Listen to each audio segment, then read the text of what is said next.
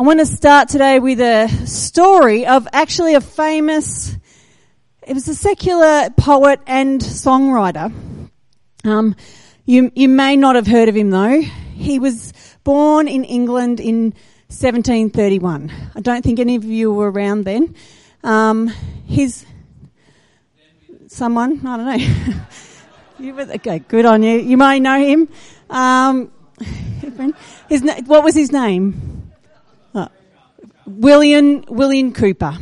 And it's spelled Cowper, but we say Cooper. And he was born into a family, but his mother died when he was 6. And that actually left him with a deep grief that he then had to, just carry and process through his childhood. By the time he got into his early 20s, his father also died, his stepmother died, his best friend drowned, and his lifelong love, it ended. And he didn't get married. And it was a devastation. And he actually went into a very melancholy sadness that was heavy and that was heartbreaking. In his life, his father really encouraged him and made him follow law and become a lawyer.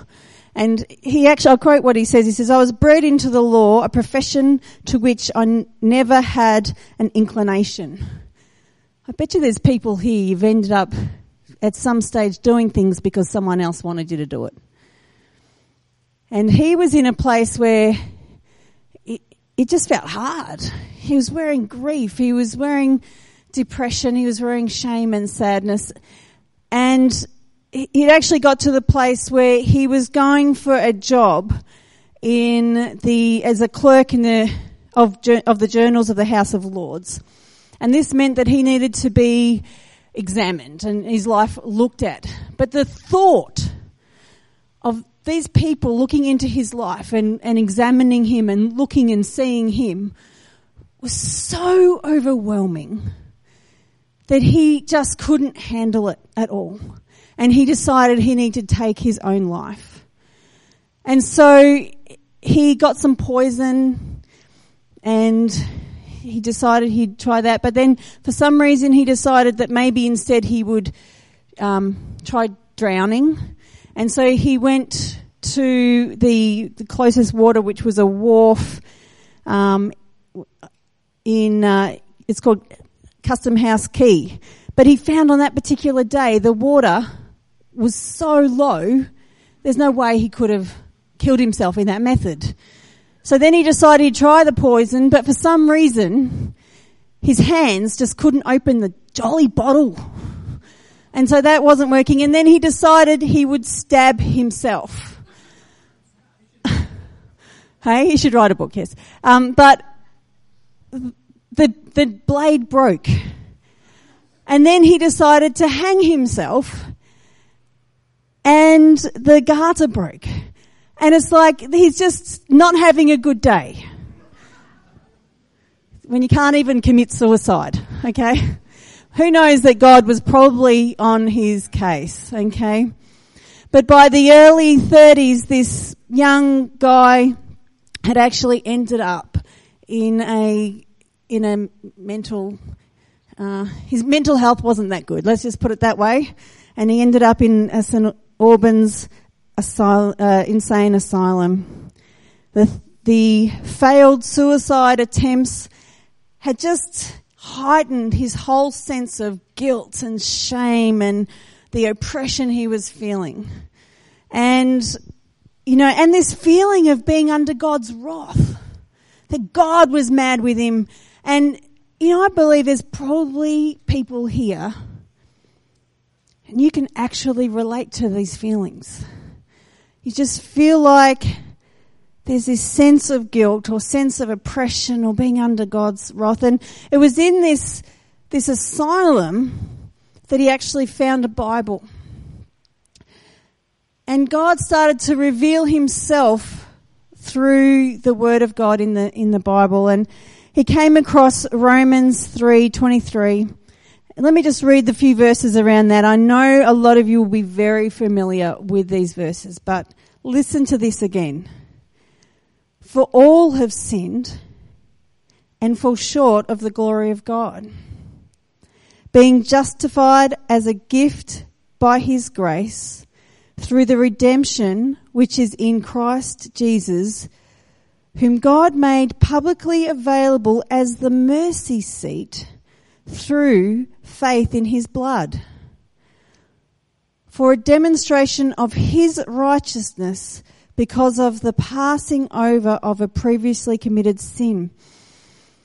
And in that passage you go, oh, okay, whatever that it means, it actually for him was a revelation that there was something powerful enough to deal with all of that piled up shame and guilt and depression and the junk that he felt on the inside.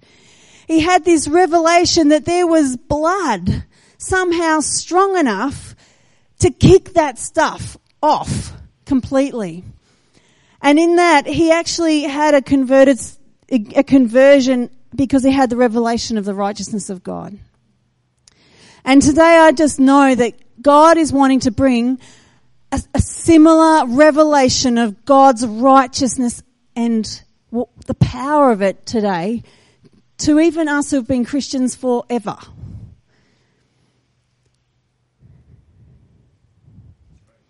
You look back in Romans chapter 3 and it talks about, in those verses, that God made publicly available as the mercy seat through which there was faith in his blood. Now the mercy seat is actually referring to, in the temple there was the Holy of Holies. Have you heard of that before?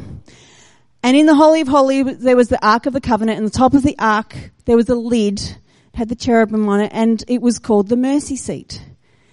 And that was the presence of God. And once a year, the high priest could come into that Holy of Holies, and he poured the blood of atonement on the Day of Atonement onto that mercy seat, and it would, the sins of Israel would be forgiven.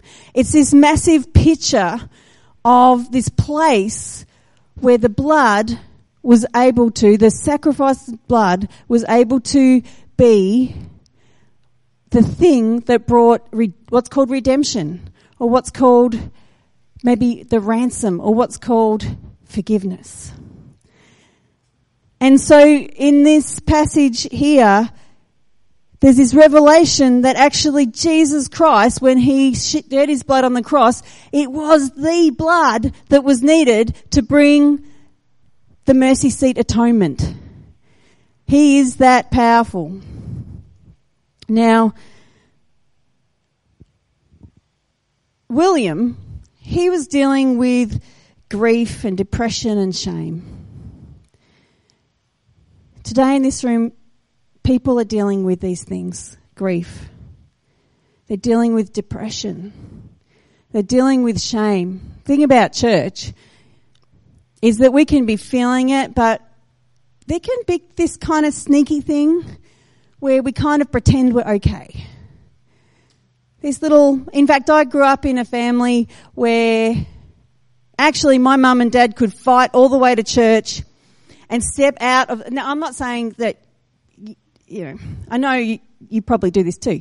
And then everything was okay. Now, the problem was it wasn't all okay.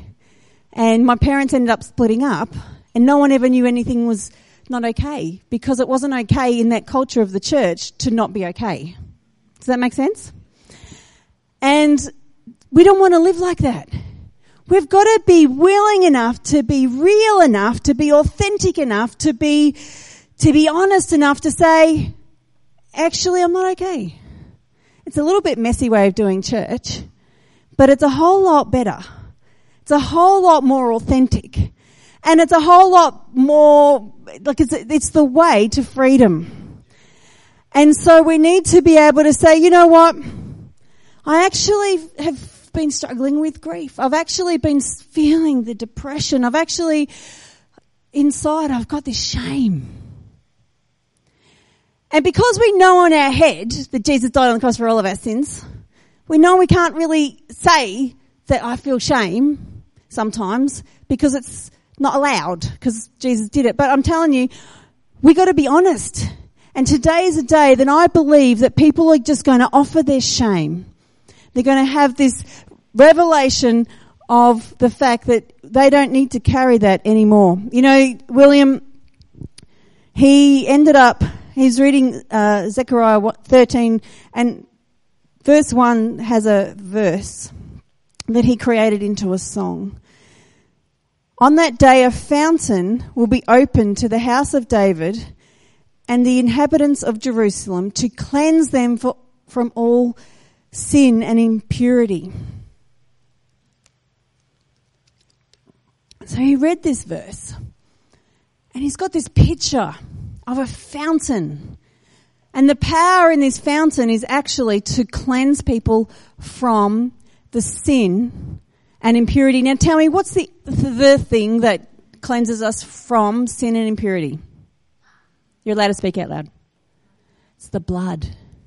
So he wrote a song about the power of the blood that's a fount or a fountain that is actually, as we come under the water or come under the flow of that blood, we actually get free from our sin and our guilt and our shame. The verse of it is, there is a fountain filled with blood drawn from Emmanuel's veins, and sinners plunge beneath that blood, lose all their guilty stains. And sinners plunged beneath that flood, lose all their guilty stains. The power of the cross is available. You can look at the power of sin and shame versus the power of the cross. You know, there's another famous chapter in the Bible, John chapter 3. Have you ever heard of a famous verse in that? What is it? John 3:16. Well, let's start there. For God so loved the world that he gave his one and only Son, that whoever believes in him shall not perish, but have eternal life. For God did not send his Son into the world to condemn the world, but to save the world through him. Whoever believes in him is not condemned, but whoever does not believe stands condemned already, because they have not believed in the name of God's one and only Son. This is the verdict. Light has come into the world, but people love darkness instead of light because their deeds are evil. Everyone who does evil hates the light and will not come into the light for fear their deeds will be exposed. And it's that fear that their deeds, that their heart, that their evil is going to be exposed. It's shame. And it's the power of shame that keeps people hidden in darkness. It's actually the very same power that was released in the garden. When Adam and Eve sinned, their familiar response to the deeds that would be for their heart, their deeds being exposed way back in the garden, what was it? It was to hide. It was hiding the bad things, hiding the shame. Now they got fig leaves. They suddenly, they'd seen each other naked. Wasn't new, but there was something happening on the inside. There was something that they said, I got to cover myself. And they grabbed some flimsy, actually I've had a fig tree. They're not that small. You know, you can actually make a pretty decent covering. But who knows, even that's flimsy.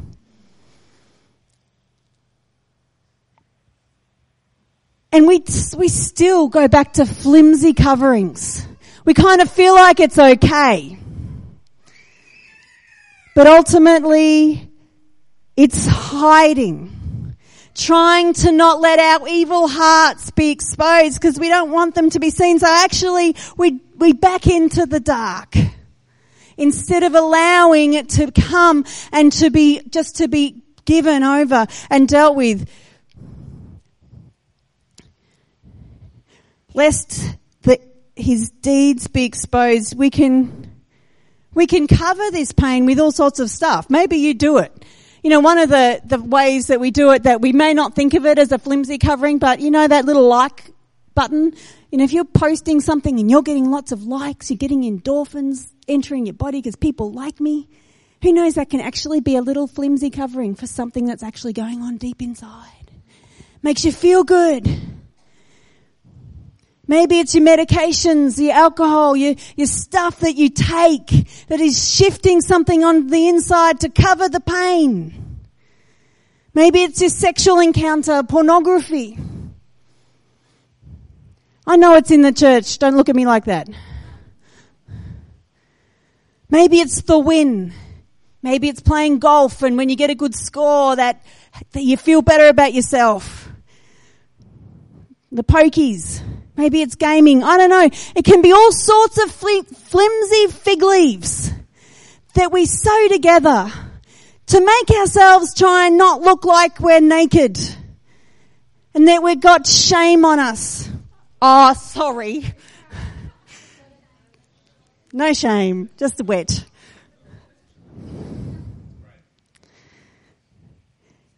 Shame. It happened in the garden. And it's been the stain of sin ever since. You know, do you know the difference between shame and guilt? Shame is when you're guilty. Okay, you've done the wrong thing. Guilt. Guilt is when you're guilty. Make sense? Oh, thanks, Sam. I'll just get out of the way.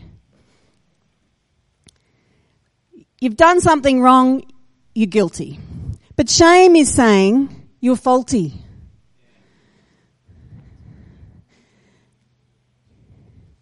Guilt is when you've done something wrong. You're guilty. Shame is how it makes you feel faulty. Like you're wrong. Not like you've done wrong, but that you're actually a wrong person on the inside. Just leave it there, that'll be right. Good job. Thank you. Thanks, Sam.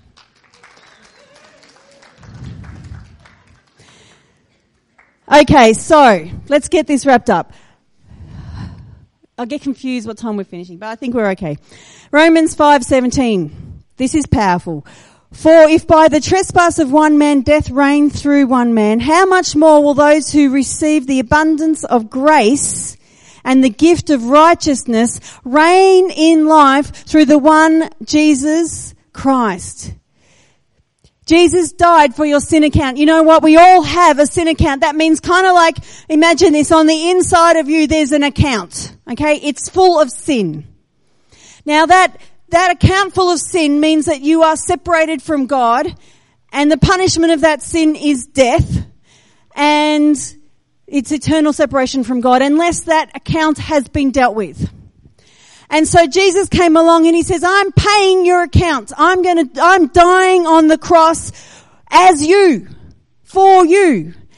And as we appropriate what he's done when he died on the cross, he takes out of our account sin and he puts into that account righteousness. And so now, instead of my account being filled with the sin, it is filled with his righteousness. And that doesn't mean I'm not capable of sinning anymore, but it means that my situation, my legal looking on God looking at me is he says, you are righteous. He's taken out sin. And we keep going, but look, we keep thinking that we're filled with sin. Now, if you are, God says that Jesus died on the cross for God so loved the world. He gave his only son, that whoever believes in him shall not perish, but have eternal life. That means that we have the ability to have that exchange take place. Oh, I thought that'd be cheering right there. You know, I love Isaiah. We live for the principle that, I'll read this verse. I will greatly rejoice in the Lord. My soul shall be joyful in God. that is not the verse I was thinking. No, that's all right. That's good verse though. Let's read this. He's covered me with the robe of righteousness. There it is again, this picture of actually that Jesus gives us his robe. You know, just quickly, sometimes we don't recognize what we're carrying as shame. Sometimes it's actually a feeling like God is punishing me. I know when my firstborn died, his name was Joshua. How long have I got? 10 seconds? Okay, good. Okay, just don't want to overdo it, you know. And then the problem is, just before I went into labour, I'd been reading a well-known chapter called Hebrews 12. And it talks about the Lord disciplines those he loves. And so once I went into labour, I kind of went into, you know, when you go into your baby's in intensive care and life is in a whirl and you don't necessarily do a lot of deep Bible study in that moment because there's too much going on. So you kind of just keep kind of hooking back sometimes to what you last read, which was this fact that Jesus disciplines those he loves. But to me, it felt like he punishes. And so I went around for a very long time with this deep feeling like I'm faulty, I've done something wrong, somehow my baby dying is punishment. I'm not even really particularly sure what it is I'm being punished for, but I just feel like it's got to be that, and I even read it in the Bible, I'm sure. And so it took a long time before God helped heal that particular processing, that wound, that thought. And he showed me it's not punishment. It's discipline, it's training. Because Jesus died to pay for all of our punishment on the cross. He doesn't need to punish me anymore. It is finished. It is done. He is, and some of you are carrying these thoughts, what is happening to me is punishment. Jesus died for our punishment. And today you can let go of that thought that I am being punished and just say, Jesus' punishment went on him. Now, I still think even now, actually all these years later, I actually can see that the death of my children, the first two children, was part of actually God it's amazing all these years on. I'm actually grateful for I don't wish it happened. Incredibly painful. And I wouldn't wish it on anybody. But there's a fruit and a richness and a character and stuff that we've been able to learn and grow and understand about God and his character and who he is and his love that actually these deep valley experiences in not just rejecting them but embracing them and saying, okay, God, what have you got for me in this? And learning 20 years on, we're actually going, oh my goodness, I'm actually so much better for that. It's kind of weird. Pretty amazing, actually. He doesn't waste anything, but God took the punishment on Jesus in the cross. His blood is enough. And we can receive the exchange today. You know, the verse in Isaiah that I thought I was reading out is this one. He provides for those who grieve in Zion. He bestows on them a crown of beauty instead of ashes, the oil of joy instead of mourning, a garment of praise instead of a spirit of despair, and they will be called oaks of righteousness, a planting of the Lord for the display of his splendor. Actually, that word that is used as crown of, what does it say? A crown of beauty instead of ashes. It's kind of a play on words in the Hebrew that the turban or the crown and the dust or the ashes is kind of nearly the same word. And it's like, but that's what he does. He takes our shame and he gives us righteousness. And did you earn that? Nuh-uh. It's a gift. He takes our grief and he just, as we keep giving over the grief, and we may feel it and we may feel the pain but eventually we realize he's giving us a garment of praise instead of that grief and that mourning and that despair. And he gives us so much. You know, I'm going to play for you the song that William Cooper wrote in this that we spoke about. And it's about there being a fountain of blood. And it's kind of, could be icky if you just thought of a fountain of blood, except for the fact that it's the one in the Bible that is so powerful that every hidden shame, every hidden guilt, every bit of you that looks at your heart and goes, oh, I just don't feel worthy, I'm inadequate, I'm not good enough, I'm faulty. You don't need to carry faulty anymore. I know you're not perfect. He knows you're not perfect. But the core of your identity is not faulty. And today, I want you to do something that's going to take courage.